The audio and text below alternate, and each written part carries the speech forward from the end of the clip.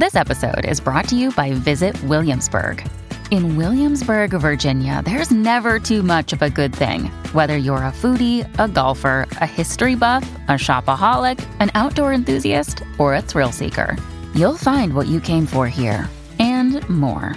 So ask yourself, what is it you want? Discover Williamsburg and plan your trip at visitwilliamsburg.com.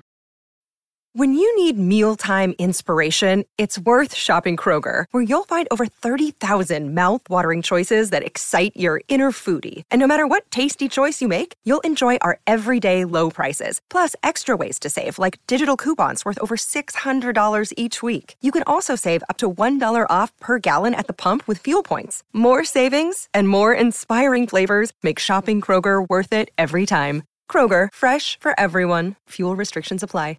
This is Optimal Relationships Daily, episode 771, an excerpt from the book titled Perfectly Hidden Depression by Dr. Margaret Rutherford of drmargaretrutherford.com. Hello, everybody. Welcome to a new week of ORD. I am your host, Greg Audino, hoping you all had a swell weekend. We're going to open up this week with a really powerful book excerpt from one of our newest authors, Dr. Margaret Rutherford. She's got a great new book out called Perfectly Hidden Depression that is a great tool for looking at parts of the relationships with ourselves that we may be overlooking.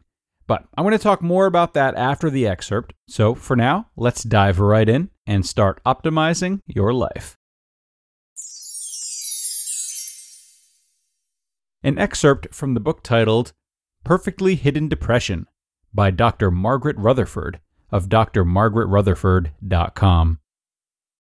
One day, as Brittany, a tall, attractive young woman, came into my office, I wondered, as I always do in a first session, what problem or issue would come forth. "I saw you on Periscope talking about perfectly hidden depression," Brittany said. "I've never been to therapy, but I know that you're describing me, and I've got to get help because things are getting worse." She stopped abruptly, seeming to immediately regret telling me even that much about herself. Smiling brightly, she sat a little sheepishly on the sofa, one of her legs nervously pumping up and down. She didn't know what to do, and she waited for me to respond. "Well, if you identify with PhD, you're not used to openly talking about yourself, so I bet being here is hard." She nodded, looking down at her feet. I reassured her, "We can take all this very slowly. I'm here to listen, but you're in charge of just how fast or slow this goes. So, is there something that's happened recently that's made you more worried about yourself?" Brittany didn't tell me everything about her life in that session. In fact, it was months before I knew her whole story. Occasionally, she'd blurt out a hurtful secret that she'd been keeping, all the while very closely watching to see my reaction, as she gradually took more and more risks in sharing her real life. Still, her ability to openly express the emotions connected to those secrets was very limited. I'd see only an occasional tear, quickly covered by a blank look or a change of subject. And that's perfectly hidden depression. Shame, trauma, hurt, anger, so many of these experiences and feelings have been kept under wraps that opening up can be a slow process. Brittany wasn't the first person I'd seen with this kind of emotional disconnect between the pain of what she was saying and the feelings she would allow herself to express. Others before her had shown this same kind of denial or detachment. Maybe Elizabeth couldn't quite remember any details, but she knew she'd awakened one late night and realized she'd been assaulted.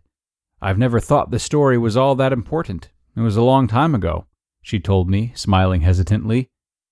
Linda hadn't cried in years, even after her mother's sudden death. "Crying makes me uncomfortable," she said. "I think it's a sign of weakness." Jackson talked about strange, secret impulses to drive off the road, then followed his confession with, "I have a good wife and family. I'm just a little stressed." Like the others, Brittany didn't look depressed in the classic sense. She was extremely rational and highly organized, her planner stuffed with sticky notes and extensive to-do lists. She stayed busy with dinners and girlfriends and a steady boyfriend. She was professionally successful, although highly anxious about making the right decisions for her future. She didn't look sad. In fact, she was often quite jolly and funny. What Brittany allowed others to see looked pretty perfect. If you experience perfectly hidden depression, you don't recognize what's going on as depression. Depressed people are sad. Depressed people have no energy. Other people notice that they're listless or agitated, or that they sleep all the time. The very idea of you being depressed may seem ludicrous, at least before you started reading about PhD. If you're completely honest, you can confess nervousness about what others would think if you admitted feeling down or hopeless. You fear the stigma against mental illness. You've said to yourself, "Oh my gosh, I'm not depressed. Crazy busy, maybe, but not depressed." You've handled pressure after pressure, loss after loss, and you've carried on. You've worked hard, parented hard, volunteered hard. You're always upbeat. Most important, admitting depression would be admitting a flaw. And if you're perfectionistic, flaws are to be hidden. You're like Brittany, and Elizabeth, and Linda, and Jackson, because yours is not the classic presentation of depression. No one suspects anything is wrong, yet you're the person who might kill yourself, and no one would know why. Brittany told me months after our initial session that she'd been planning to take her own life before she walked in my door. She knew she couldn't live like she was living anymore, hiding so much pain and hurt, feeling hopeless and trapped underneath all that smiling. It's depression, all right. Perfectly hidden depression. The 10 characteristics of perfectly hidden depression. PhD isn't a diagnosis you'd receive from a doctor or therapist. It's not a mental disorder. It's a syndrome, or a set of characteristics that, when they appear together, suggest a specific disorder or problem. You may have been aware on some level that something was going wrong. You might have searched online about depression, looking for answers, but you didn't find yourself in the criteria. You may have begun to question if the knot in the pit of your stomach was even real. Psychologically, it's interesting to see how these characteristics, these behaviors, and the beliefs underneath them can serve a purpose. With perfectly hidden depression, that purpose is to shield, to protect, to survive.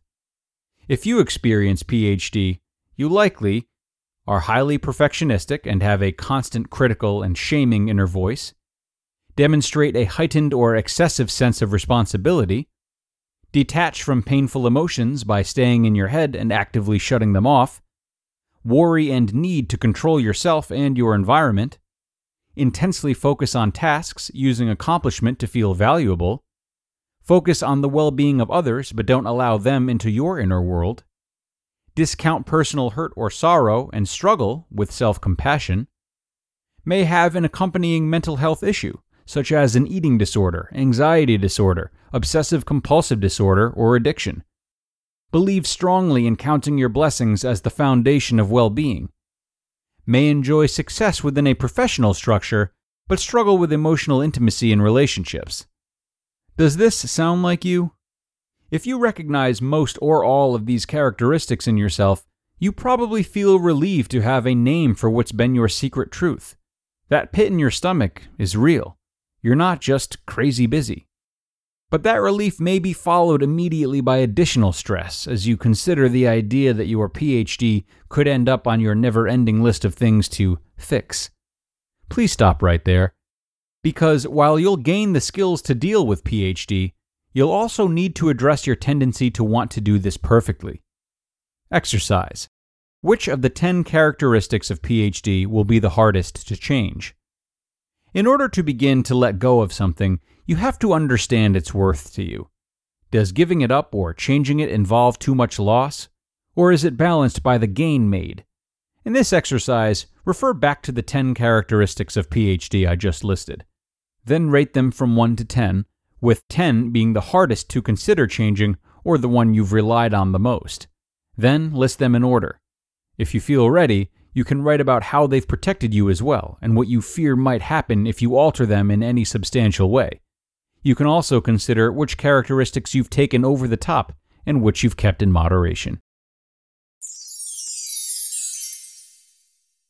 You just listened to an excerpt from the book titled Perfectly Hidden Depression by Dr. Margaret Rutherford of drmargaretrutherford.com.